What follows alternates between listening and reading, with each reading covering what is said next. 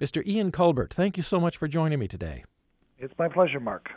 Mr. Colbert, now that this has been declared by the WHO as a pandemic, what kind of process or protocol does that unleash in Canada? It really doesn't change anything in the Canadian context. Public health officials have been monitoring the global and domestic situation for over 2 months. They've been leading efforts to contain the spread of the virus and working with healthcare providers across the country to deal with people who have fallen ill. That will remain and continue and evolve as the epidemic continues to evolve in Canada.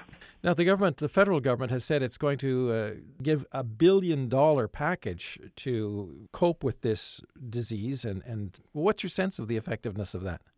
Well, certainly, given the current state of the outbreak in Canada, I would say it's an appropriate response, and it's making sure that provinces and territories have the resources that they need in order to respond appropriately right now. So $500 million is going to provinces and territories for critical health care system needs and mitigation efforts. So that could go towards anything from improving and access to testing and increasing the number of people who are being tested, which is crucial, to purchasing equipment such as ventilators, which are absolutely necessary for people who have fallen ill. And of course, we need to continue to enhance our surveillance and monitoring programs, and that's where public health officials identify someone who's infected and then do contact tracing to identify people that person may have been in contact with so that they can be notified and take appropriate prevention measures for themselves. Now, the government has said that $275 million of that money is going to research. How helpful is that going to be? And to some extent, is this not a little bit too late because the horse is out of the barn, so to speak? It's never too late to invest in research when it comes to novel coronaviruses because this is brand new. We've never seen this particular virus before, so it's during the outbreak that we need to study how does it change, how does it respond in different contexts, and you can't wait until 6 months later to do that. But some of this funding is going to go into accelerating research on antivirals, which can be used as treatment, as well as vaccine development and clinical trials. So it's all part of the growing body of knowledge that we need to have in order to be prepared for the next outbreak, and there will be another outbreak somewhere down the road. Well, that brings up another question. When was the last pandemic? H1N1 was the last pandemic where you see really a worldwide, a global spread of a virus, and so that was about 10 years ago. But this is being called the coronavirus, but in fact it's a coronavirus, correct? That is correct. In fact, there are many coronaviruses. The common cold is caused by a coronavirus.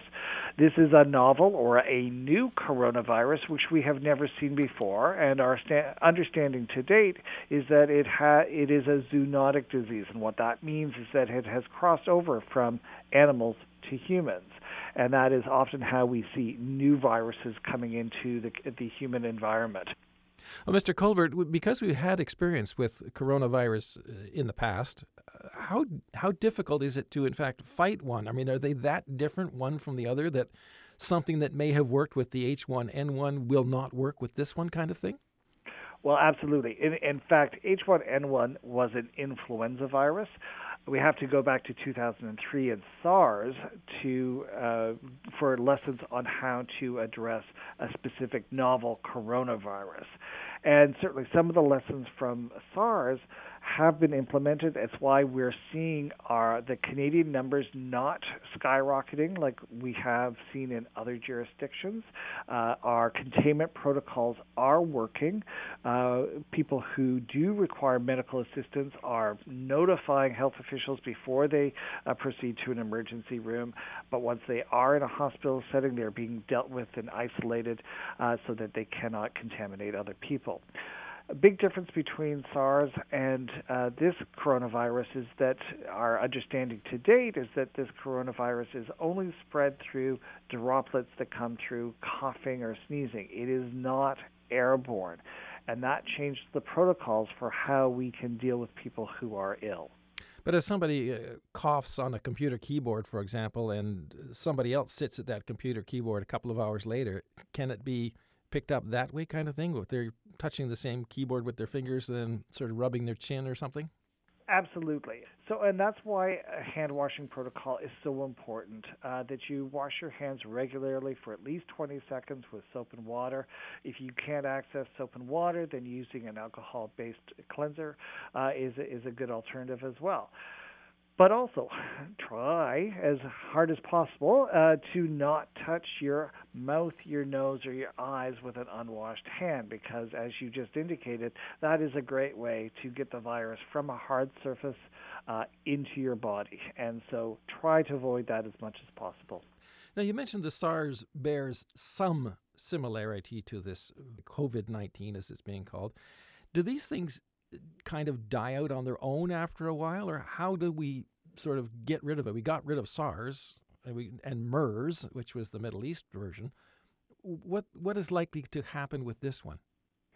Often it is the environmental conditions that make a big difference in getting ahead of the spread of a virus such as this. Just as seasonal influenza is seasonal for a reason. It enjoys the cold and damp weather that we experience during winter, but does not do as well in the hot, drier weather of summertime. We are anticipating that COVID-19 will react in the same fashion, and so that's one of the things, but our containment efforts become really critical, that as we have seen in locations such as Italy, social distancing orders may come into force if we see a sharp increase in the number of people being infected. So social distancing could, in the extreme, include closing down theaters, places of worship where people gather, non-essential stores for shopping, and at the extreme, schools and daycare centers. Mr. Colbert, what is the role of the Canadian Public Health Association in a situation like this? We're really there to support the efforts of the federal government to get information out to Canadians. Despite this story being the top news story on every broadcast, there's still a lot of misinformation out there, and so we're working on social media platforms to debunk some of the myths and bad information that is being put out there, and also making available to Canadians just the basic information, so in a number of different formats, so that they understand what their level of risk is, what they can do to protect themselves, and what they must do if they're going to, if they feel that they might be have been exposed to COVID-19 and might be infected themselves. Mr. Ian Colbert, thank you very much for this. It's my pleasure.